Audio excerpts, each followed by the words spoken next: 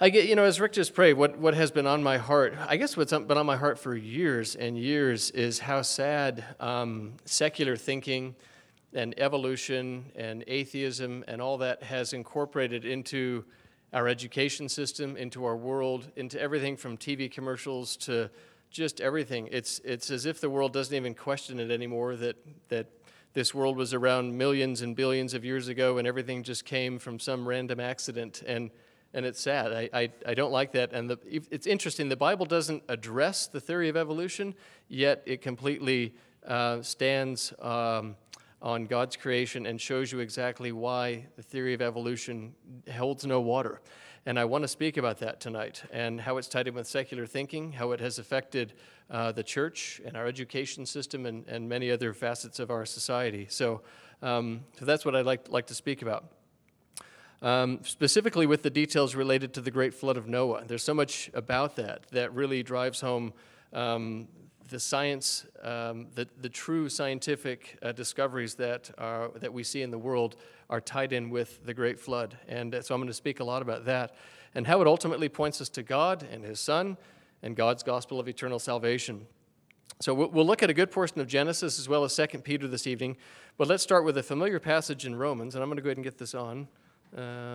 So I can slide them on from there. So Robert, I saw it earlier, but yeah, you've seen this before. And there you are. Okay. Romans 1, if you don't mind turning there, Romans 1, and we'll go from about 20 through 25.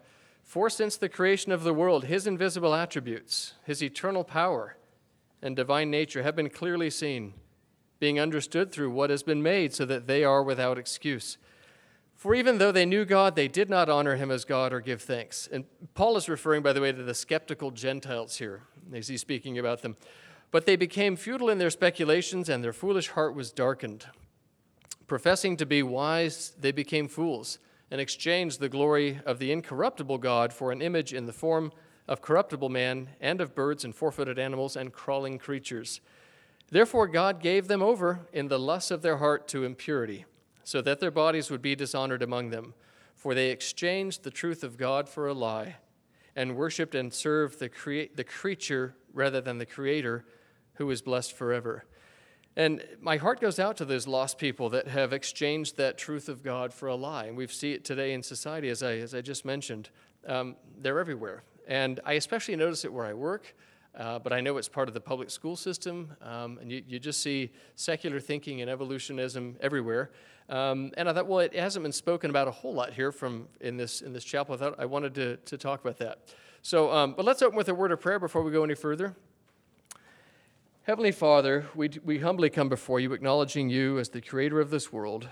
You made it for us to enjoy. You said it was good as you created it, but you have also, in your perfect righteousness, said that our sin is enough to keep us out of heaven. But you also sent your own Son to remedy that problem. And it's only by accepting Him as our Savior that we can know you personally. So tonight we thank you for Him. We thank you for your word of truth that we can turn to. And we invite your Holy Spirit here tonight to open up the truth of your word. It's in your Son's precious name that we ask this tonight. Amen. Well, as a believer, one who has put his faith and trust in the Lord Jesus Christ, as well as someone who studied geology in college, I have come to have a very keen interest in what the Earth's amazing physical display tells us about our Creator. I had to sit under many, many hours of lectures that began with millions and millions of years ago. And as a youngster growing up in Arizona, I hiked the Grand Canyon quite a number of times. So I started having a keen interest in what that was able to show me. And there's the Grand Canyon. Anybody been there? All right, yeah. It's a shame the Yosemite folks couldn't come out tonight and make the trip down here, but oh well. It's nice to have the small crowd tonight anyway. Well, there used to be anyway on the signs. I don't remember noticing them as much in the last few years. Signs on the trails in the Grand Canyon showing how many millions of years old the various rock layers are. Signs like that one right there. And it's almost too small to see, but along here they would have the rock ages and how old they are. And if you look down at the last sentence there, limestones and sandstones deposited in a shallow, slowly retreating sea form the lower part. Well, I mean, those are all the rock layers there, but the sign is deceiving, and there it is in a public national park. I actually did a science project in 8th grade that I called How Was the Grand Canyon Formed? And I even won $15 for it at the 1986 State Science Fair. And if you don't believe that, well, there he is right there, huh? Yeah. Anyway, how about that? I have no idea where that project is. I actually hiked down the canyon with my dad and picked out a rock from each layer. It's probably illegal. I don't know if I was supposed to do it or not, but there they are. So the little box down there is basically just a box of mud. And I remember as I did a little experiment, we had to have an experiment that went along with the project, and I squirted a hose into that mud, and immediately it just went away super, super quick. And it actually exposed small little layers of mud in there as I was doing that. And at that moment, I thought, wow, that happened quick. That's interesting how quickly that happened. And I think a little seed was planted right there, and it got me thinking further about how the Grand Canyon may have been actually made in a quicker way than a lot of textbooks will like to tell you. So studying the rocks of the earth has always fascinated me, and I've heard so many expert scientific talks, even while sitting on the rim of the Grand Canyon, that start with, well, if you can use your imagination and go back several million years and try to picture this area long ago as simply a flat, dry landscape with an ocean slowly advancing and then retreating back and forth, depositing rock across its landscape, then you'll begin to understand how the Grand Canyon was formed. I think I always knew that God had answers for why his creation looks the way it does, and I wound up realizing after dozens and dozens of secular, modern, even atheistic science lectures that I needed to figure out the truth and to go as deeply as I could with it. So I've become fascinated with how God's creation points to himself and with how his holy word backs it up. So I believe in the sufficiency of the scriptures. I believe, and because of their sufficiency, I believe that God has revealed the exact amount of truth that he wants us to have, such that our faith in him as a loving creator, a fair judge, and a loving savior could be anchored firm, just, of course, with just his word. Let's reread verse 25 of Romans 1 that we were looking at earlier, just for a tidbit here of it. For they exchanged the truth of God for a lie and worshipped and served the creature rather than the creator, who is blessed forever. I find that there's really no overlap between secular evolutionary thinking and biblical thinking. Some people try to mix the two together. Really, from the very beginning, you're both starting from a completely different viewpoint.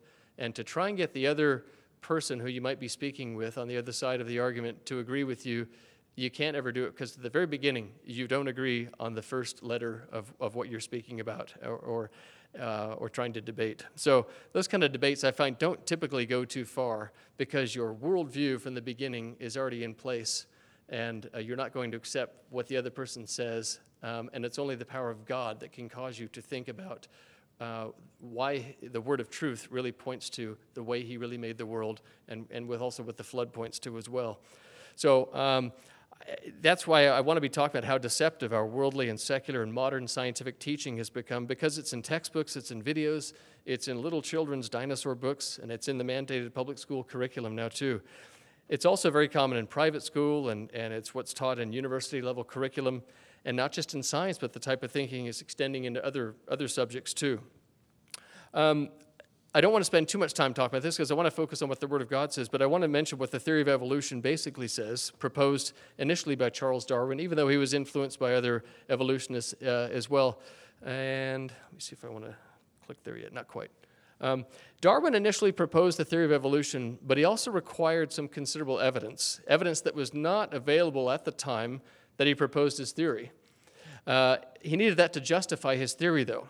And from a book called Darwin on Trial I read, which is it's biblically based justification and goes after what his theory was saying and how even without having to use the Bible, there are so many holes in the theory and with what was proposed that I just found it a fascinating read. But again, I'm not trying to replace the Word of God with it, but I just found it dug deeper and was pretty fascinating. So as far as what the theory of evolution is, Darwinian evolution postulates two elements.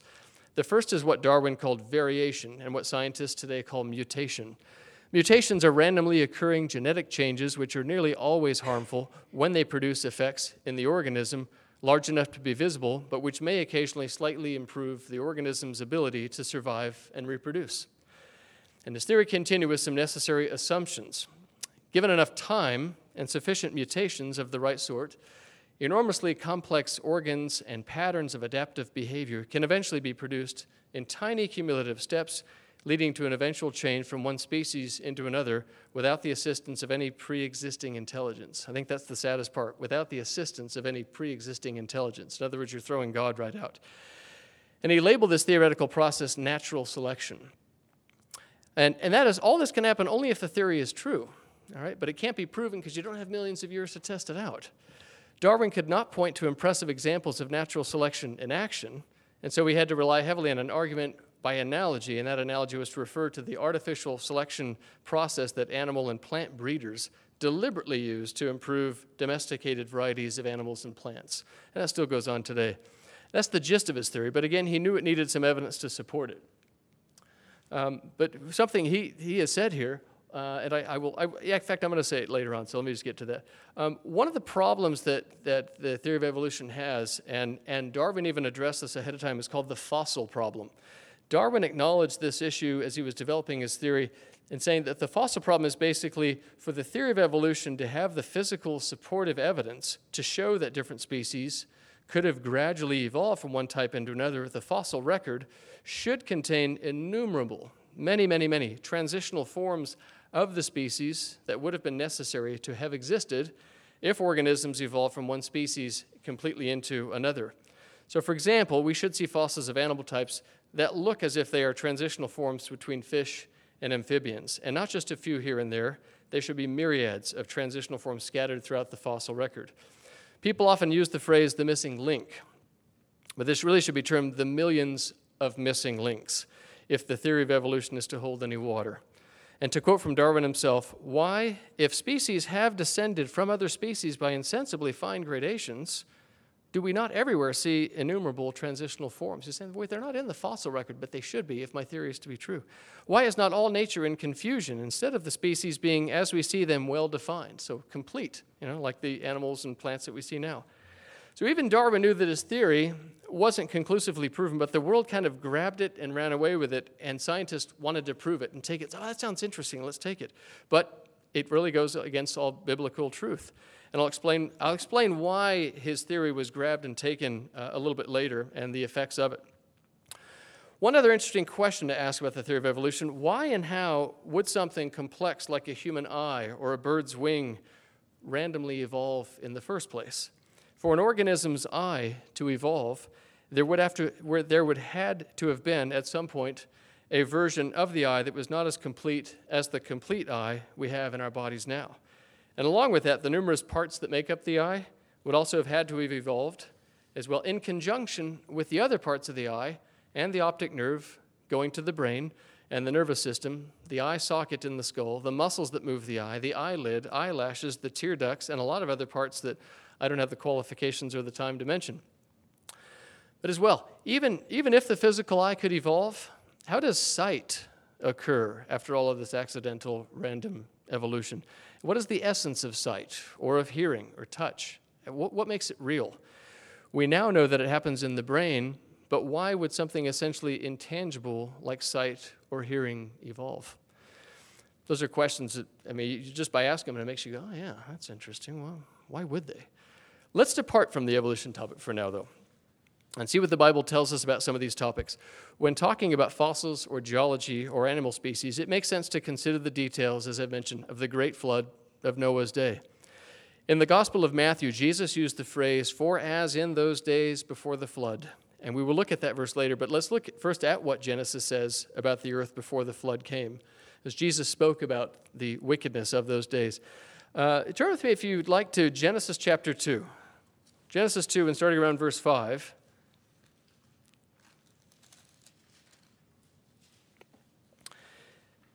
Talking about what's called the antediluvian earth before the flood. Genesis 2 and verse 5, starting in verse 5, "Now no shrub of the field was yet in the earth, and no plant of the field had yet sprouted, for the Lord God had not sent rain upon the earth." And this was actually even before man. Okay? "And there was no man to cultivate the ground. But a mist used to rise from the earth and water the whole surface of the ground." The whole ecology was different. It was not rain, but there was just probably a real stark humidity that was there, always present. So the Bible tells us that the earth was different before the flood. The pre-flood earth is also known, as I said, as the antediluvian earth. And notice how it says in the word, a mist used to rise from the earth and water the whole surface of the ground. Yet the world was not flooded. It was just a mist. So the Lord had that in control. There was water there, but exactly where was it is a good question to ask. So how about morally or spiritually, what was the pre-flood earth like? If you look in Genesis 6, let's go there. So we're getting close to when the flood is going to be happening here. Genesis 6, and starting in verse 5. Then the Lord saw that the wickedness of man was great on the earth, and that every intent of the thoughts of his heart was only evil continually. Skipping forward to verse 11, just to stick with the topic here. Now the earth was corrupt in the sight of God, and the earth was filled with violence. God looked on the earth, and behold, it was corrupt, for all flesh had corrupted their way upon the earth. Verse 13, then God said to Noah, the end of all flesh has come before me, for the earth is filled with violence because of them, and behold, I am about to destroy them with the earth. So the flood begins. Now, I've been talking about, the fallacy of thinking of in terms of millions and billions of years, but let's listen to how specifically God's word describes the short and fairly recent time frames for how and when the flood occurred, while keeping in mind that modern science and current geological dating methods still approximate the ages of rocks on the order of many, many millions of years. In Genesis 7, as the flood is about to begin here, Genesis 7, let's go to verse 11. Genesis 7, verse 11, in the 600th year of Noah's life. So he just put 600 birthday candles on his cake. Got them all out in one blow. In the second month, on the 17th day of the month, on the same day, all the fountains of the great deep burst open. Now, that's a world map showing the center of showing the ocean floor. It looks like the seams of a baseball on there. So take a look at that. You can also tell that the continents very, very well fit together if you squeezed them together, but somehow they were pulled apart. Well, let's see what happens here. On the same day, all the fountains of the great deep burst open, and the floodgates of the sky were open. So right in here is what's called the Mid-Ocean Ridge. This one's called the Mid-Atlantic Ocean Ridge. They have various names here, and you can tell that sometimes they split apart like that and so on. Those are the great fountains of the deep. As well, places like Hawaii, if I can find that over here, where there's a string of volcanoes. Those are fountains of the deep also thrusting up water that was embedded into the soil that was in the antediluvian earth. So, but as well, verse 12, the rain fell upon the earth for 40 days and 40 nights. Now, if it had only rained for 40 days and 40 nights, I mean, you almost get that in places these days where it just rains and rains and rains, and you get rain running off and it's going into the sewers and stuff like that, but it doesn't lift and lift and lift until it covers the mountains. So the water had to come from somewhere. So there would have been an accumulation of water on the ground with only rain, but not enough to flood the entire earth. So all the fountains of the great deep burst open. I went to a commentary to find out a little bit more about this. Found a good one. I found went along with the scripture, and I felt it was backed up pretty well by a fellow named Adam Clark. A commentary where he starts with, were all the fountains of the great deep broken up and the windows of heaven were opened. It appears that an immense quantity of waters occupied the center of the antediluvian earth, and as these burst forth by the order of God, the circumambient strata, which is basically the rock that makes up the earth's crust, must sink in order to fill up the vacuum occasioned by the elevated waters. This is probably what is meant by breaking up the fountains of the great deep. These waters, with the seas on the earth's surface, might be deemed sufficient to drown the whole globe, as the waters now on its surface are nearly 3/4 of the whole. And that's what it would look like as the great deep burst open. By the opening of the windows of heaven is probably meant the precipitating of all the aqueous vapors which were suspended in the whole atmosphere. Remember, before the earth was just, and the water was just a mist, but all the water was there, so that, as Moses expresses it in Genesis 1:7, the waters that were above the firmament were again united to the waters which were below the firmament, from which on the second day of creation they had been separated. God, therefore, by the means of lightning, might have converted the whole atmosphere into water for the purpose of drowning the globe, had there not been a sufficiency of merely aqueous vapors suspended in the atmosphere on the second day of creation. And if the electric fluid, if the lightning were used on this occasion for the production of water, the incessant glare of lightning and the continual peals of thunder must have added indescribable horrors to the scene. So after God's patience ran out, he unleashes his energy on it, and there we go. Well, we just read in Genesis 7, the fountains of the great deep bursting open. Here's kind of a closer up shot of, I think, the Mid-Atlantic Ridge, just to show you a little bit more. Right here, this is oceanic crust. It would be the oldest oceanic crust. Secular scientific thinking would say it's on the order of 200 million years old. Right here, though, even as we speak, new oceanic crust is being formed. There's things in that area called black smokers. They're pumping out water and as well hot gases right there in the bottom of the ocean and volcanoes. In fact, Iceland, which would be about right there, is that it? It's over here further. It might be off the map, actually, is a result of a volcano that's coming forth from the inside of the ocean at the ridge. It lies right on top of the ridge. But these ocean ridges were only discovered on the ocean floor somewhat recently, about 100 years ago. But first, what do modern secular scientists say about the age of the oceanic crust? I mentioned a little bit ago, the oldest oceanic rock types associated with the mid-ocean ridges are suggested, and again by secular science, as being 200 million years old, whereas the freshest or the youngest rock is as new as can be, because it's being produced right now. But not with the same speed and spread that happened right there when the great deep burst open. So we need to ask, what is correct about these ages, and what should we be prepared to not accept based on what the Bible teaches? It is correct that the lowest and the oldest bedrock layers on the land, like the rock at the bottom of the Grand Canyon or in other places of exposed bedrock on the continents, for example, that should be older than oceanic rock that came from the mid-ocean ridges. And modern non-biblical scientific thought does agree with that as far as a relative age difference. But the oldest rocks of the Grand Canyon are also suggested to be over 1 billion years old, much older than the oldest rocks formed by the mid-ocean ridges. And these are suggested to be 200 million years old. So there's still a relative age difference that is actually all right. But are the rocks really this old? 200 million years old for ocean crust and over 1 billion years old for the oldest rocks on the continents. We know that with the widespread sedimentary rock layers, the layers on the bottom were deposited first, and the layers on the top were deposited more recently. But do we really know how old they are? Not in a comparative sense, but with an actual age. Do we know their birthday? My father was 31 when I was born, and not surprisingly, he's still 31 years older than me. But do you know how old my father is, if I just tell you that? If you don't know his age or you don't know my age, you don't know. All you have is a gap. Radioactive dating has a circular reasoning to it that makes it unreliable. And it's based on the assumption that you don't really know how old some of the rocks are. Even with radioactive dating, you know relatively that some have to be older than the others, but you don't know for sure how old any of them are. As well, could it be true on occasion that the rock layers on the bottom of a unit of sedimentary strata are essentially the same age as the rocks deposited at the top of the strata, if it happened rather quickly? If they're all deposited very rapidly, within a few hours or a few days perhaps, there's essentially no age difference between the bottom and the top layers of even a really thick unit of rock strata. So as far as determining the ages of the rocks on the seafloor associated with the mid-ocean ridges that right there, scientists can determine how quickly the ridge is spreading and creating new rock right now today.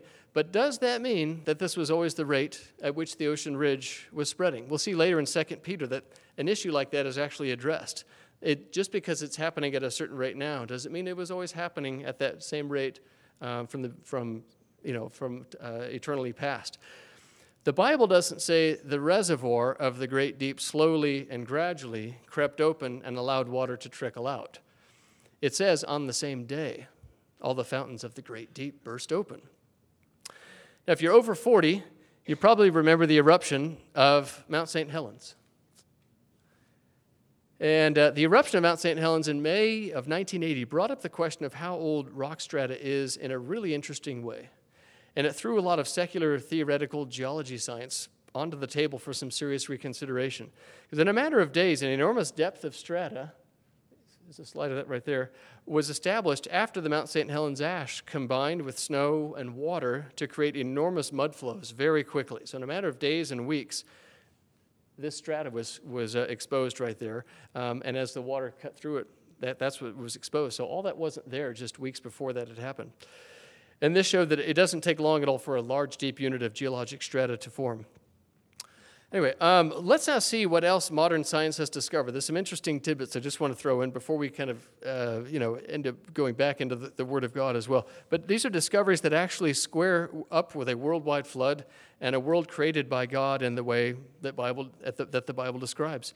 There's a magazine I was introduced recently to, and if you're interested in reading deeper on these kind of things, this magazine is called Acts and Facts. It's published by ICR, the Institute of Creation Research. Some of the articles here: Did Jesus teach recent creation? Embracing catastrophic plate tectonics? Does Genesis matter to the gospel? The mystery of the missing talus in the Grand Canyon, of the Grand Canyon rocks. Monument of catastrophe from Mount St. Helens. But all of it is backed with Scripture and just goes deeper into what the Bible can support scientifically. It's really phenomenally interesting. This is the kind of topic you could spend weeks and weeks talking about, but I just thought I'd throw in some other tidbits here. This is, as you can read there, in 1977 in New Zealand in the Pacific, Japanese fishermen caught this plesiosaur. It's a sea dinosaur in a net. It was 32 feet long and weighed over 4,000 pounds. So it's not a great picture of it, but it really can't be anything other than that. And a rather interesting find. So we're not talking 1,977 million years ago. It was the year 1977, during my lifetime. It was the same year Star Wars came out. I mean, it wasn't that long ago, So I kind of wonder whether or not the secular media put that event on the news or not. Anyway, another one. Soft tissue remains from incomplete fossilized dinosaur bones are being found in various places around the world. Well, why is that important? Well, soft tissue remains that should have been fossilized years and years ago if it was as old as they like to say it is. There's no way that soft tissue would last even 1 million years, and it's been discovered in rock that has been supposedly dated at 65 million years old. Secular scientists are scratching their heads over how to handle that. But if dinosaurs were buried in the worldwide flood relatively recently and well preserved in the rock strata that solidified after the flood, it's completely possible for there to still be soft tissue remaining inside the bones of preserved dinosaur skeletons, just like there could be soft tissue remaining for other animals buried by the flood. All right. Enough talk about the modern science findings for now. I just kind of wanted to mention that. There's some interesting things there that I wanted to go through. Let's look further, though, at exactly what the Bible says about the flood. And when I say exactly, I mean exactly. There's a really interesting timeline we can look at here. I think, there it is. Okay. It makes it out as if it happened in a regular calendar year. But as we go into the story of the flood, just watch this as we also read the word here. I think it's pretty interesting. As we go into Genesis 7, some of this I had read earlier, but Genesis 7 and verse 4, we'll begin there and then work our way bit by bit over to chapter 8 as well. We'll see how both the preciseness of the timing of the flood is written in Scripture, and let's also notice how quickly it happened from start to finish. All right, Genesis 7, starting at verse 4. For after 7 more days, this is the Lord speaking to Noah, I will send rain on the earth 40 days and 40 nights, and I will blot out from the face of the land every living thing that I have made. So if you skip down to verse 10, just to stay on the topic here, it came about after the 7 days that the water of the flood came upon the earth, in the 600th year of Noah's life, in the 2nd month, which is why the chart uses February down there. On the 17th day of the month, I think February 17th, if you were thinking of this as a calendar year, on the same day, all the fountains of the great deep burst open, and the floodgates of the sky were open. The rain fell upon the earth for 40 days and 40 nights, and assuming it wasn't leap year, the rain would have continued until March 28th. So they were right there, March 28th, and it's not mentioned in there, but I did the math on there for how long. Anyway, after 40 days, that's the day it would have ended on. On the very same day, Noah and Shem and Ham and Japheth, the sons of Noah and Noah's wife, and the 3 wives of his sons with them, those 8 people, entered the ark.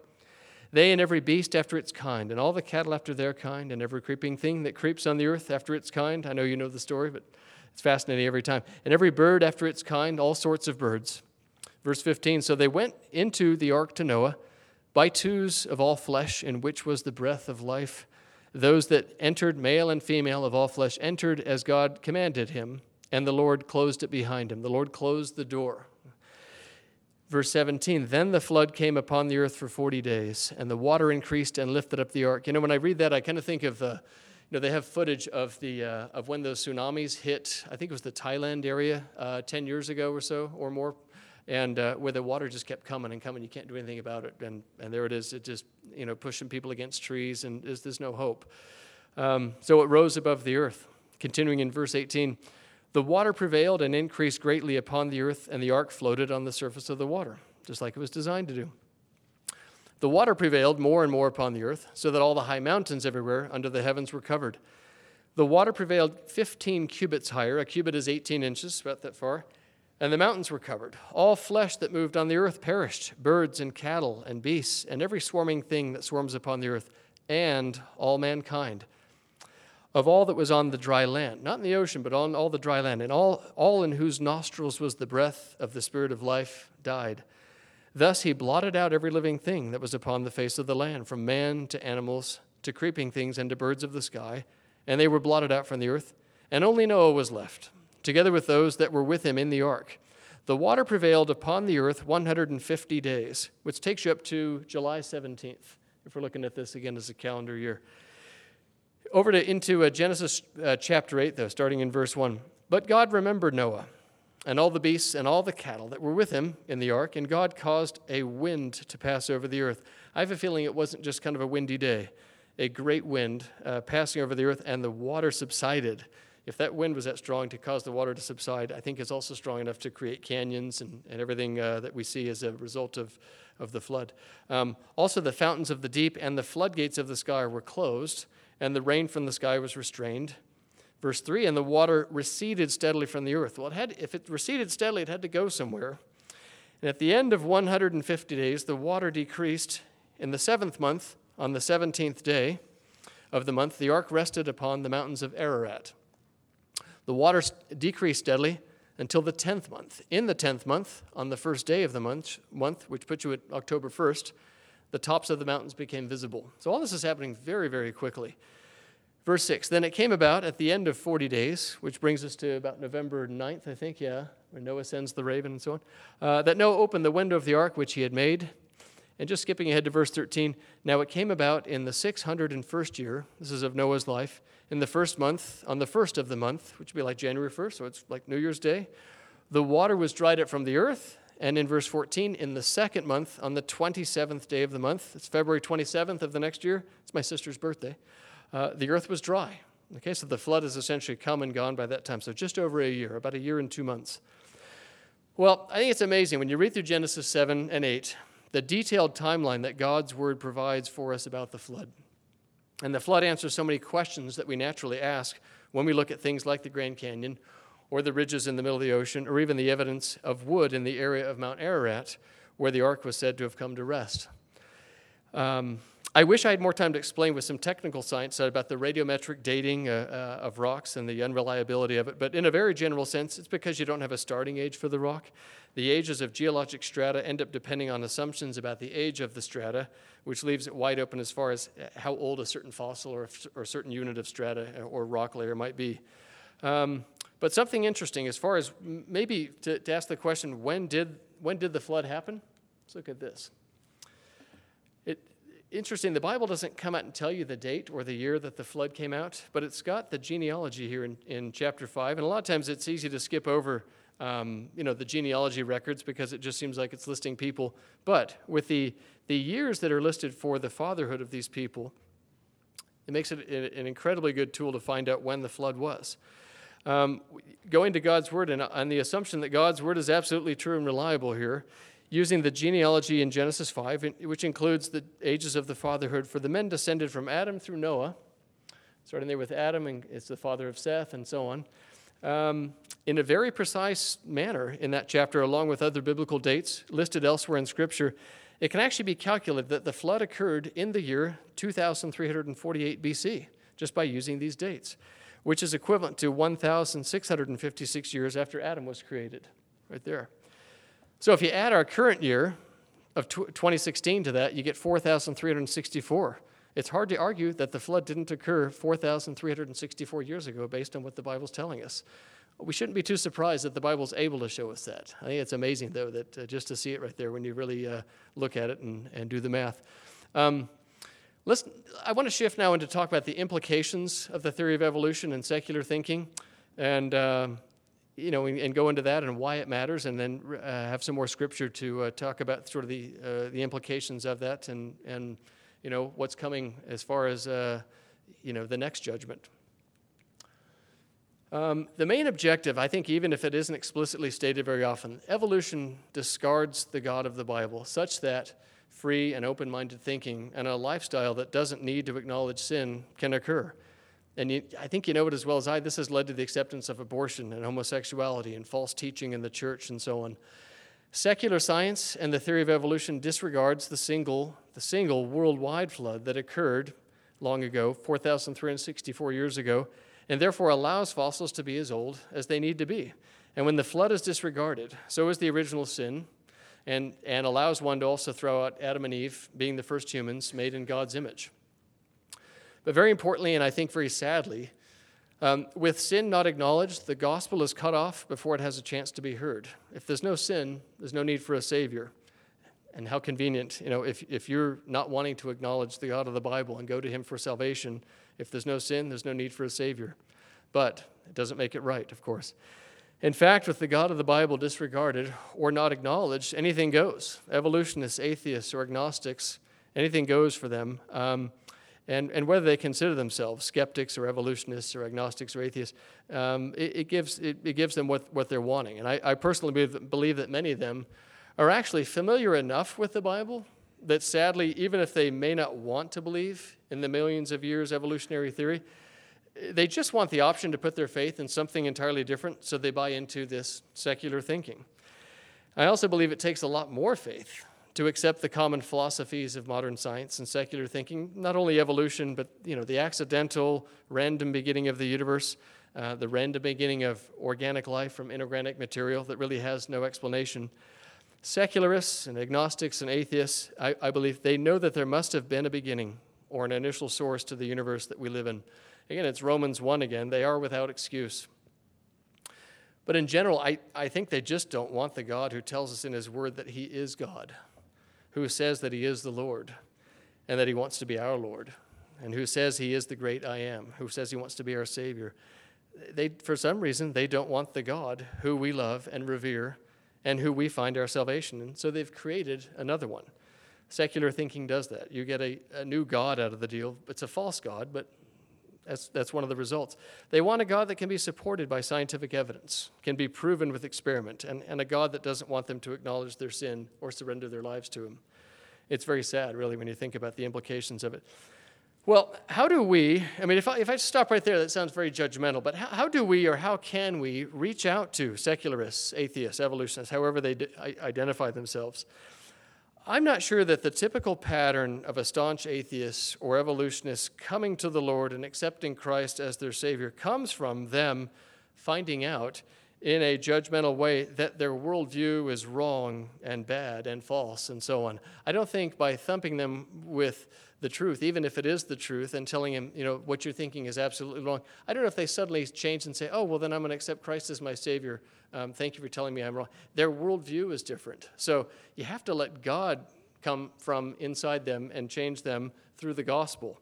And so telling them that their atheistic worldview is in complete contrast to what the Bible says about its creation, the worldwide flood and sin and so on. And it may not be the best place to start, even if we do want them to eventually understand the truth and come to the Lord. So with so many of them, they've consciously decided to take an atheistic or secular worldview because they question God's love. Even though we know from Romans 1:20 they are without excuse, they still have their reasons, even if they seem irrational, for choosing to believe that they evolved over millions of years and don't have to be accountable to God for their sin. It's hard to start a conversation with them really on the topic of God's beautiful creation that was made in 6 days when they don't want to agree that even the first ounce of what you believe in is true. So it's hard to even start the conversation with them. So what do we do with these folks, whether they're friends or teachers or coworkers or professors or whoever, without severing a relationship all of a sudden? How do we maintain a relationship with others when we know that we disagree with them on that fundamental issue? So I've come up with 5. Some of these might overlap. Just five tips I think that might be worth considering here. I try to live by them in the secular environment in which I work and live. Number 1, you love them for who they are and despite what they currently believe. I think that's the way the Lord approached us, right? Just as we are, he came to us. Number 2, you hold the line on the truth that you know from the Word of God, but be discerning and careful not to come across as condescending as you speak with them. Number 3, very importantly, you pray for them. Pray that they would see God's love, and this may come from how you treat them, how you listen to them without making them feel judged, and how you carefully discerned what to talk about with them at the right time, and how you did that tactfully and respectfully. Pray that they see that in your actions, that you're loving them despite that they disagree with you on fundamental issues.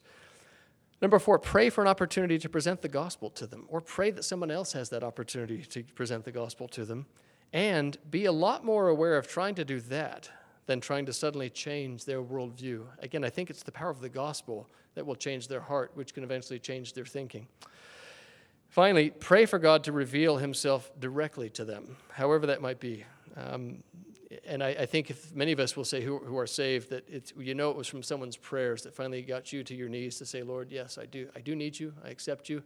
It's through the power of prayer. We don't convert people on our own. It's through the power of God, through the power of his word, and he's the one that does it through his Holy Spirit. The bottom line, pray. Pray for their soul and see what God does. There's a part here I probably will skip just due to time, but I wanted to go into 2 Peter 3 and just mention how I think this directly relates to secular thinking and everything I've been talking about. I hope we can see how this passage is very directly addressing the secular way of thinking that our world is really falling for. Starting in verse 3, 2 Peter chapter 3, if you could turn there. Yeah. Know this first of all, that in the last days mockers will come with their mocking, following after their own lusts, and saying, where is the promise of his coming? For ever since the fathers fell asleep, all continues just as it was from the beginning of creation. I'd mentioned this when talking about the seafloor spreading. They've always been spreading at that rate. All continues just as it was from the beginning of creation. For when they maintain this, it escapes their notice that by the word of God the heavens existed long ago, and the earth was formed out of water and by water, through which the world at that time was destroyed, being flooded with water. This is in the New Testament. But by his word the present heavens and earth are being reserved for fire, kept for the day of judgment and destruction of ungodly men. But do not, this is verse 8 now, but do not let this one fact escape your notice, beloved, that with the Lord 1 day is like 1,000 years. It's 1,000 years, not 1,000,000.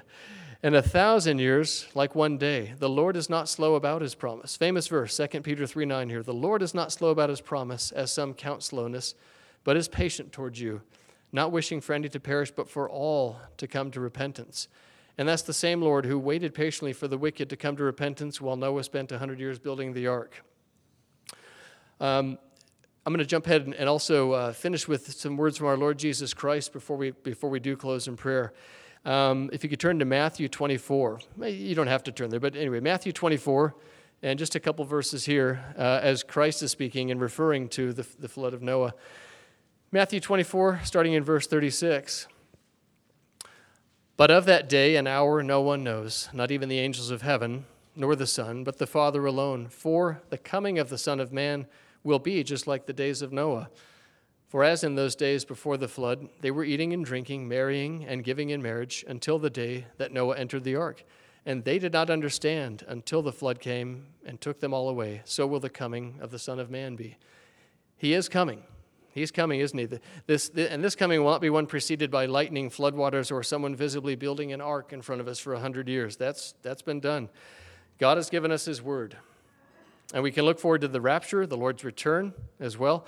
But we should also be ever mindful that those who do not repent and give their lives to Christ will be left behind, as God's word says they will, just like those captured by the flood, even though God was patient with them.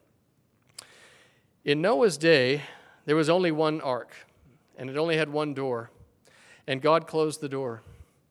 Prior to the judgmental and destructive worldwide flood, Enoch, he was mentioned on the chart from Genesis 5:24. Enoch, who walked with God, was taken. Enoch was raptured prior to the flood. Right? The Lord wanted him, and he saved Noah and his family. And on the ark, there were no human births or deaths that we read of. And all who believed in the coming flood and chose to get into the ark were saved. And as well, all alternative theological speculations ended when the door of the ark was shut.